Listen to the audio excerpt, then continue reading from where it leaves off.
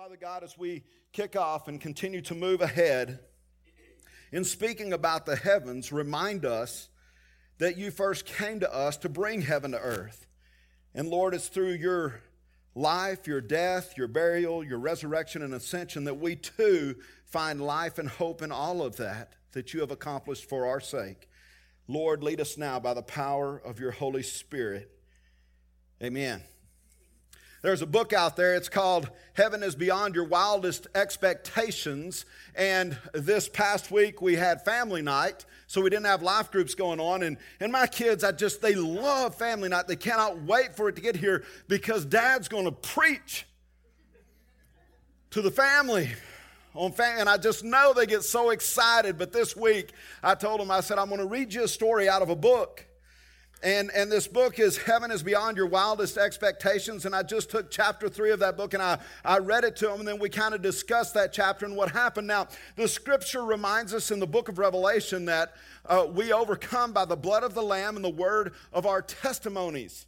And so as all of us have a testimony, if you believe in Jesus Christ, that helps other people overcome in their own lives. And so you have a testimony. You'll hear some of my testimony next week. You'll hear how this is not a correct phrase, and we should never say it, but how I cheated death many times, which is not a true statement, but you'll hear some of those stories unpack next week. I start off the message with that. But I just want you to see where here is a story about a man. His name is Ian McCormick, and it may look like he cheated death, but that's not true. God had a plan and a purpose for his testimony. Now, this is a man who just to give you a little preface, and I'm going to read just a little part of his story before we kick off today, because there's somewhat of an excerpt, an explanation of his testimony of what he saw, life beyond death. He was dead for near 16 minutes, proclaimed dead. And what had happened to him is he was a scuba diver off the coast of New Zealand, and instead of a shark attacking him, he actually ran into a box jellyfish. And a box jellyfish has a very high mortality rate if you've been stung by one of those. And as he wiped it, which you're not supposed to do, that caused that arm to immediately begin to swell, and his body started shutting down. And before he got out of the water, he was hit by another. So he should have been, it was fatal from just one. Now two have hit him. He said, these are his words, I began to shake violently. Then a deadly death crept over my entire body, right down to my very bone marrow. I began to shake violently. Death was creeping over me. He heard a voice saying, pray to God, but he didn't believe in God. He's a proclaimed atheist. He would not allow his mother to speak about Jesus to him in over 10 years. Suddenly he remembered, my mother had one God. His name is Jesus. The only prayer he could remember was the Lord's Prayer. He remembered it growing up. So he began to pray the Lord's Prayer. At that very moment, his mother, who was halfway around the world, had a vision of her son's peril, and she began to pray for him in that instance. Mothers, the power of the prayer you have over your children is amazing. When his eyes closed, he was awakened. But just prior to being awakened in hell, he had said the part of the Lord's Prayer, forgive me of my trespasses as I forgive those who trespass against me. His eyes were open and it was darkness all around. He could feel the fear. He could feel the torment, but out of nowhere, a bright light began to encompass the darkness. It came for him. It came towards him. And it pulled him out of that darkness and brought him into the light. Forgive me, Lord, forgive me. I don't deserve to be here. And it continued to become brighter and brighter and brighter. He saw a scripture run in front of his eyes that was 1 John 1:5. God is light, in him there is no darkness at all. He saw white fire, brilliant diamonds. In his words, it was pure joy began to envelop me. Green grass, rivers, crystal brilliance flowed. Flowers, trees, paradise. It was truly the Garden of Eden. Those are his exact words. The voice of the Lord asked if he wanted to stay, and he stated, Lord, I must go back and tell my mother that what she believes is real. He said one eye opened as he laid on that deathbed after they had proclaimed him dead. And a nurse caught a glimpse of the one eye, and he said, Lord, I need you to open my other eye. And he opened his other eye, and he said, jaws fell to the floor. He goes on to talk about how he almost missed heaven based upon his own pride, his own selfishness, and his own belief or non-belief of the reality of eternity. Now, something we learned about last week, church, as we spoke of life, death, burial, resurrection, and ascension, there are 5 things that happened to Jesus. These are the 5 things that really happened to Jesus. We speak more about his life, and we should, than any other thing about Christ. But in looking at his life, this is also true about and with us.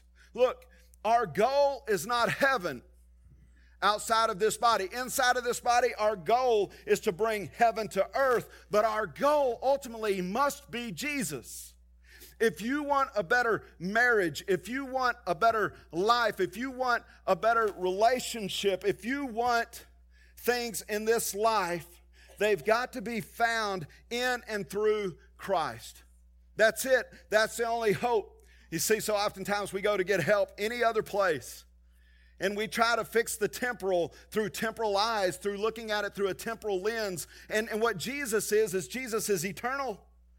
And Jesus is calling us to him, and in him, his burden is light. His yoke is easy. His yoke is light. His burden, it's that.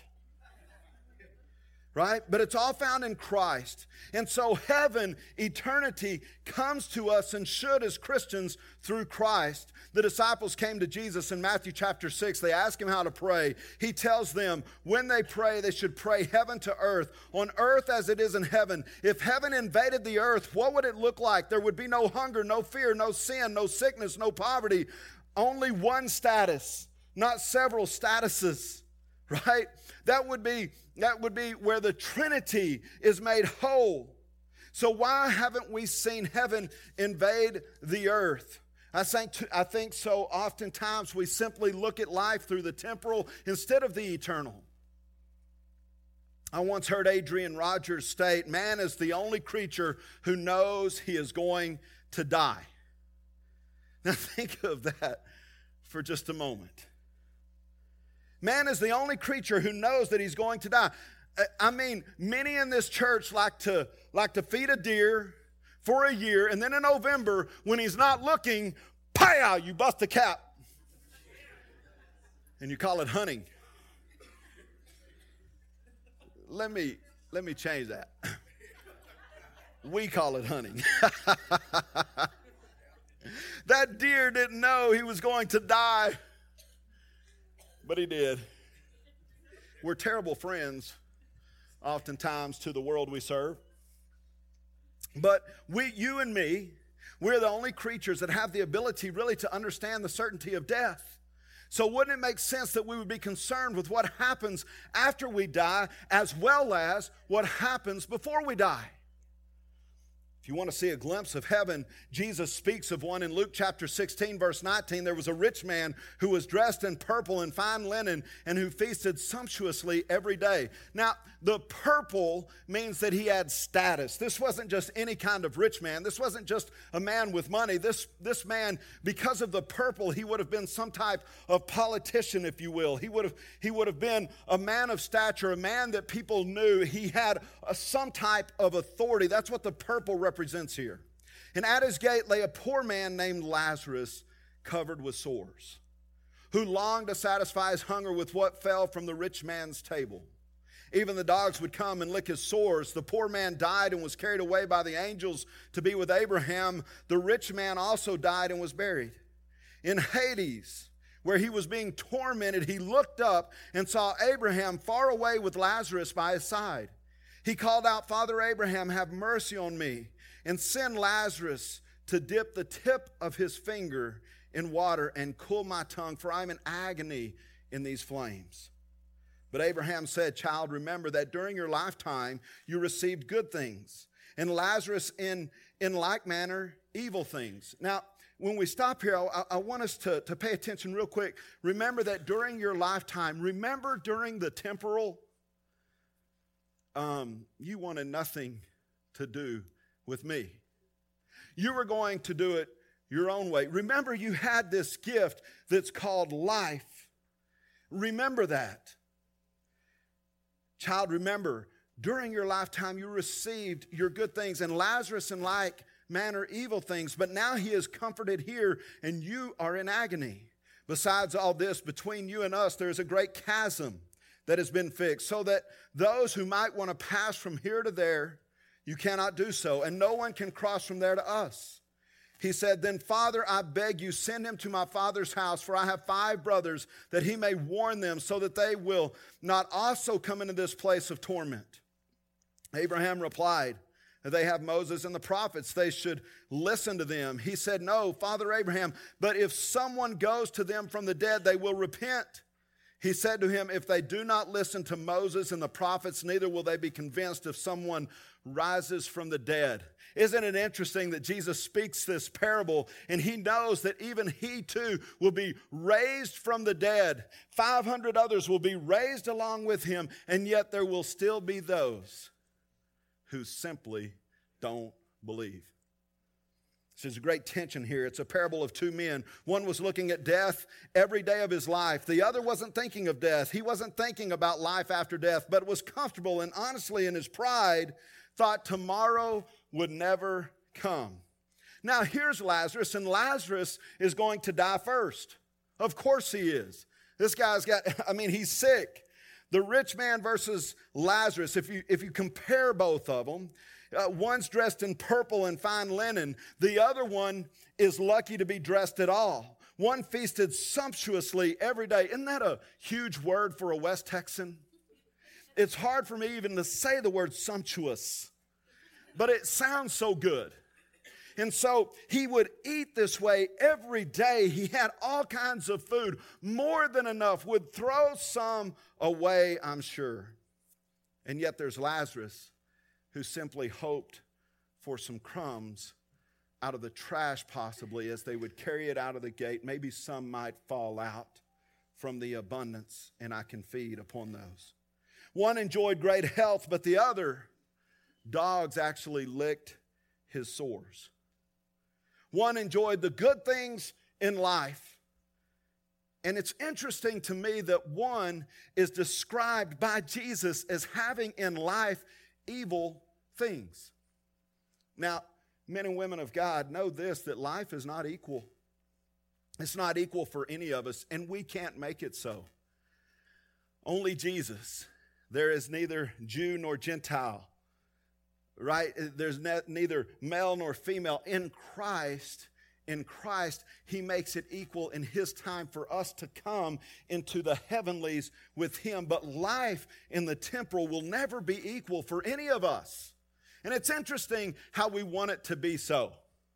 It's called socialism, if you didn't know. I'm not going to run that race this morning. But I would say this, that you can't make it equal for everyone. Now, we as the church have to pay attention to what Jesus is teaching here. There is a chasm that is between these 2 people in the afterlife. Lazarus died first. He was impoverished. He was sick. He was a beggar, and eventually life ended for him. Now, this man, he wasn't just a beggar. He just didn't have the health to have wealth. So here's what Jesus is saying. Now, there are some people who beg that have the health to have wealth. We know this, the parable of the talents. They just choose not to. I'm just not going to do what this is. I really think this is why Jesus said the poor you always have with you, is because some will simply choose to be poor and beg, instead of listening and learning from Christ and growing amidst other believers to find how in the temporal we can sow to the eternal and have blessings here. There's a great warning. Let not many of you become teachers, for in doing so, you will incur a stricter judgment. We tend to think that stricter judgment is going to be in the afterlife. No, it can happen right here. I'll probably get some text message emails after this message. Why'd you start off with that story? We don't know if that's true. We don't. It's just this man's testimony, right? Does it parallel to the Word of God? That's what we compare it to. So as we look at this, here's what we see. I want you to know that this man didn't have the health to have wealth. The dogs wouldn't be able to lick the sores on Lazarus if he would have had the strength to fight them off. There's not any of us that would lay up and say, come here, Pooch, lick this one. Right? We would beat him off with something, but he didn't have the strength. And I believe the reason why Jesus shared that in this parable is he's making a correlation that this man did not choose to be a beggar. Life happened and it left him in this situation. And so we've got to pay attention to people like this for sure.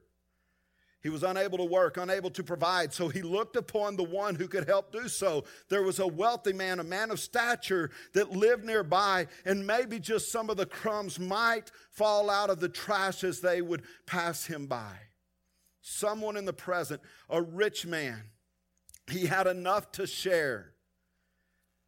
Now, Lazarus obviously knew the God of Abraham. And so, of course, we know that Jesus is making an appeal here to the Jewish people in this story and with this story because he's talking about Abraham in the afterlife. And Abraham was saved through what? A great faith. And so he believed in the afterlife, of course, the life to come. And so Jesus is pointing out some things to definitely the Jewish culture here. But Lazarus, as he knew God, what happened is Jesus shares this parable where he is pulled into, in probably most of your scriptures, it says into the bosom of Abraham. That doesn't sound good. I wasn't even going to use the word. That's why I chose. Anyway, it means pulled into the side, though. You know, they considered this with the Jews, among the Jews. If you ate at a rich man's house, then the rich man actually had an orderly way of doing things. You would go in, and the one whom he loved the most would set the nearest to him. He would place him next to him. And so that's what he's showing here. And so the point Jesus is using, the problem wasn't so much the wealth of the rich man or the health of Lazarus, it was where their hearts were. When Lazarus died, he went immediately to heaven. Burials were for those who could afford to be buried. And I'm sure the rich man had the best eulogist, the best pianist. He probably had a floral arrangement that went from one side of the stage all the way to the other. I have helped rich people bury their loved ones. One time I went with a man, particularly for his own protection. He was well into his 80s, extremely wealthy man. His wife had passed away, and of course the funeral home was wanting to sell him the gold package. They have gold, silver. I mean, you just have to kind of. Now, if you work at a funeral home or own one, I love you. Okay, I'm just saying, we were in Lubbock at the time, and boy, you would not believe what they were putting in front of him, and I just had to say, hey, brother, remember, she's not there. She's not there. We can spend all the money in the world, but I would rather spend it on the living. I would look for those out there that we could sow into to make an eternal difference. And he got it. He got it. And by the way, he didn't go with a gold package. I'm so proud of him. So here's the deal. I'm sure the rich man had all of these great things. And it was probably said by this man who could speak wondrous words about him. He probably said somewhere in that message, he was a good man. But the Bible says there is no good man, not even one. Please don't say that at my funeral. Say he's a forgiven man. Please. So what we see in some ways is two men, and because of their condition in life and because of the decision made on that side of the shore, it determined on one side of the shore, it would determine their condition of what it would look like on the other side of the shore. And many people, because of their situation on this side of the shore, will completely be shocked when they are raised on the other side. I've seen the opposite of this very parable. A rich man who had sown into the kingdom of God and literally used his wealth as an attempt to bring heaven to earth. And I've seen those who have had such a painful life and given a bad hand in life that they blame God and they deny his very existence. I've seen the extremes on both ends. Johnny Carson was a brave man one time. Some of you younger ones don't know who Johnny Carson was. He kind of set the tone for a late night talk show host. And here a while back, I just happened to see, I don't know if it was on Facebook or what it was on, but there was an excerpt, and it showed the Johnny Carson show, and he had Billy Graham on the show.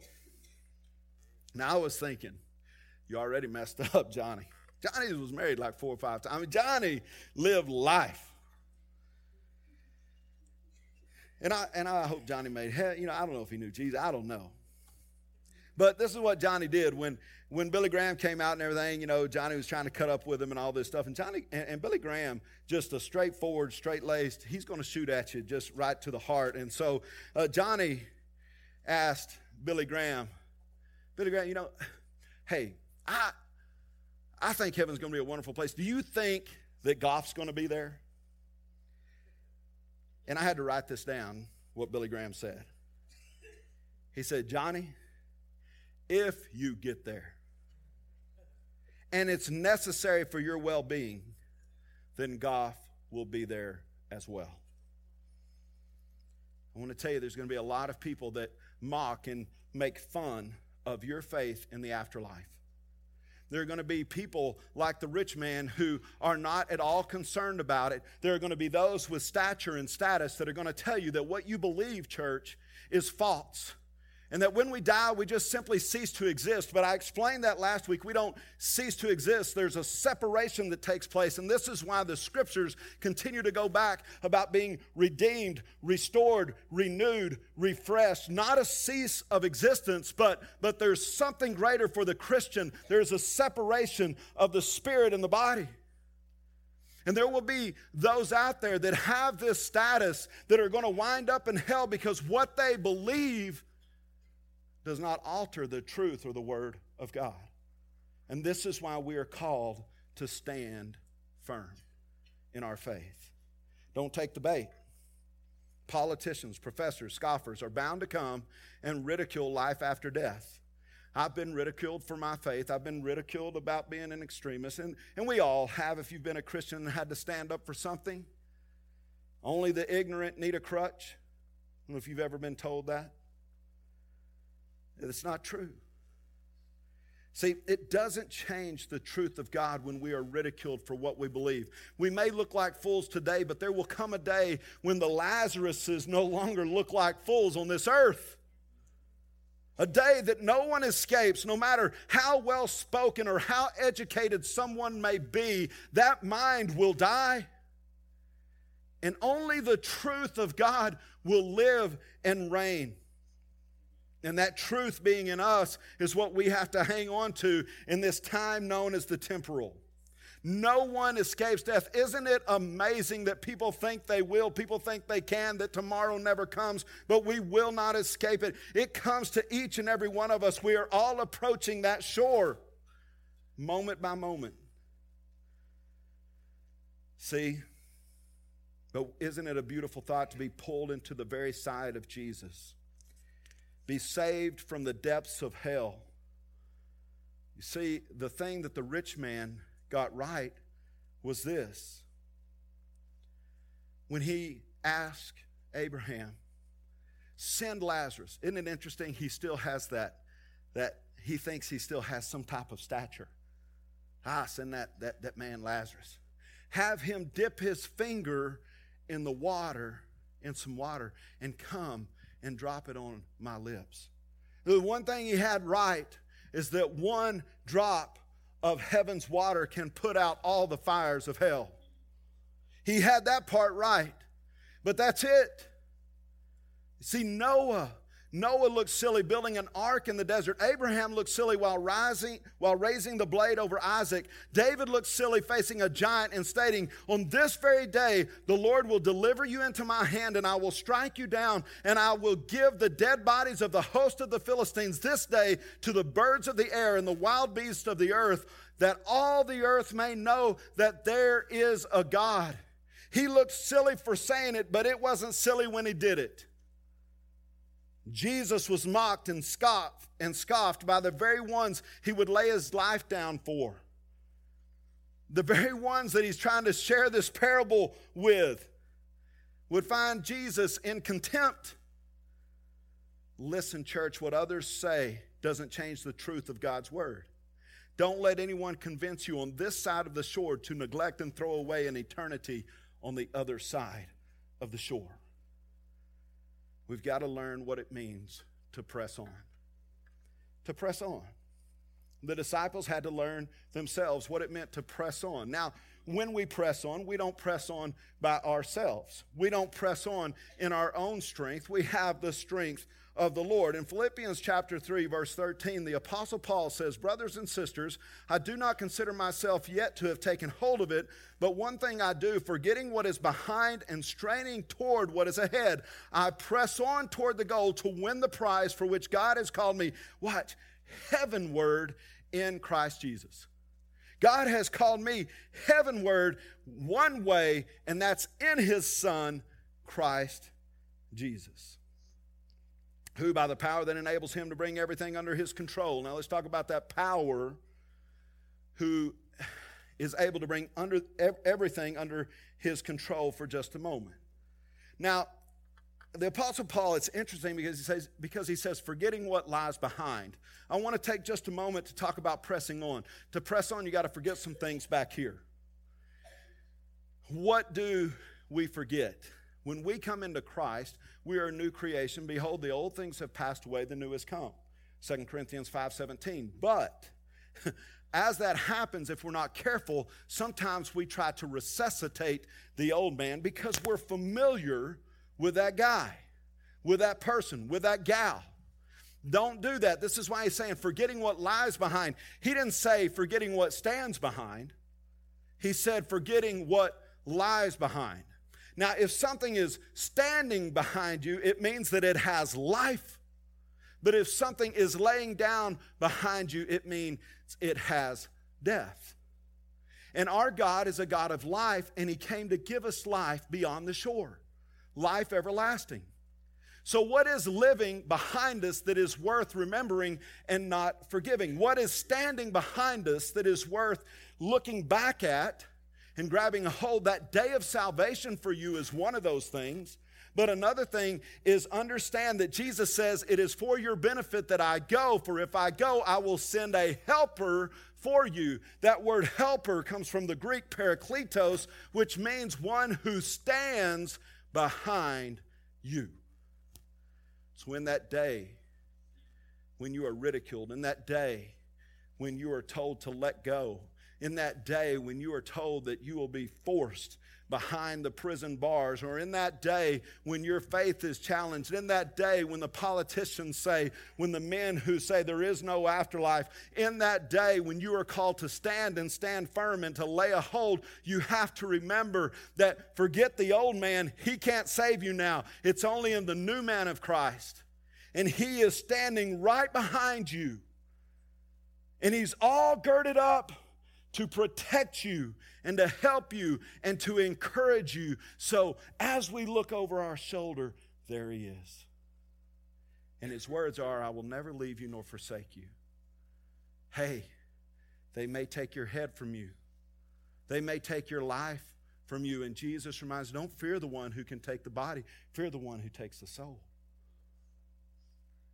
I'm here and I will take you from this shore to that shore. And that's my promise. You see, we're called heavenward as Christians. To look at Christ and to go with Christ all the way. Others will attempt in this life to get you to think differently about heaven. I don't believe that there's a purgatory. This is just me. a place where you can work off sin, because let's be honest, if you could work it off, some of you would be in purgatory for eternity, laboring because of the amount of your sin. That was supposed to be funny.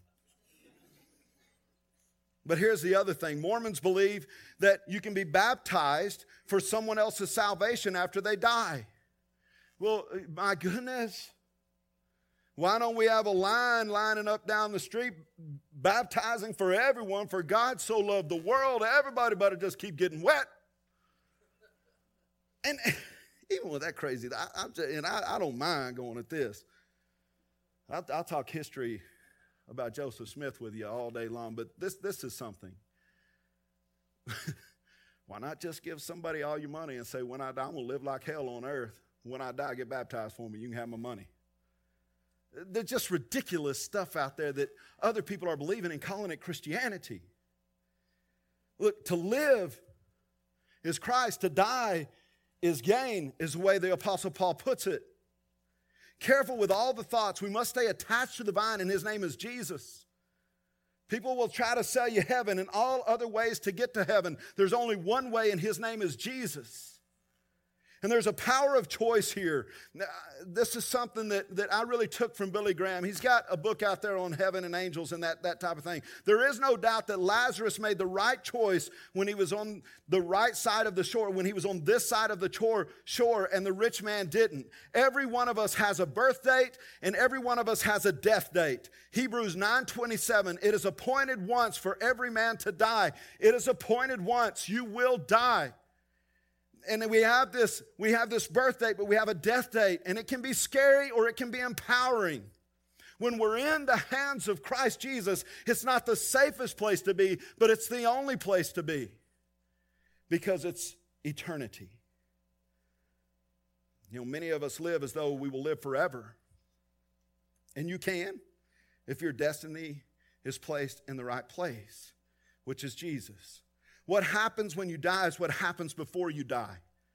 The most spiritual thing we do today, I say this many times, are the choices we make. Make the choice of Jesus. Billy Graham stated it this way: life is the most uncertain thing in the world. So let me ask you, why do we take chances with the choices we make if we're uncertain about my salvation? If I were uncertain about my salvation, you couldn't drag me out of here until it had been settled. If we confess with our mouth that Jesus is Lord and believe that God raised him from the dead, we shall be saved. Church, I hope some of you are not saved. And I'm going to tell you why.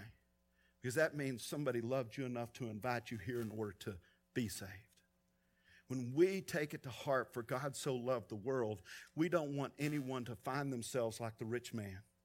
We want everyone to be drawn in as the body of Christ. Don't leave here with that not being settled. How would this parable look if heaven invaded the earth? It would start out this way. There was a rich man who was dressed in purple and fine linen and who feasted with a doorman, Lazarus. And he doctored his sores and he gave him medication and he gave him food and he comforted him until the Lord called him to Abraham's side. Church, that brings heaven to earth.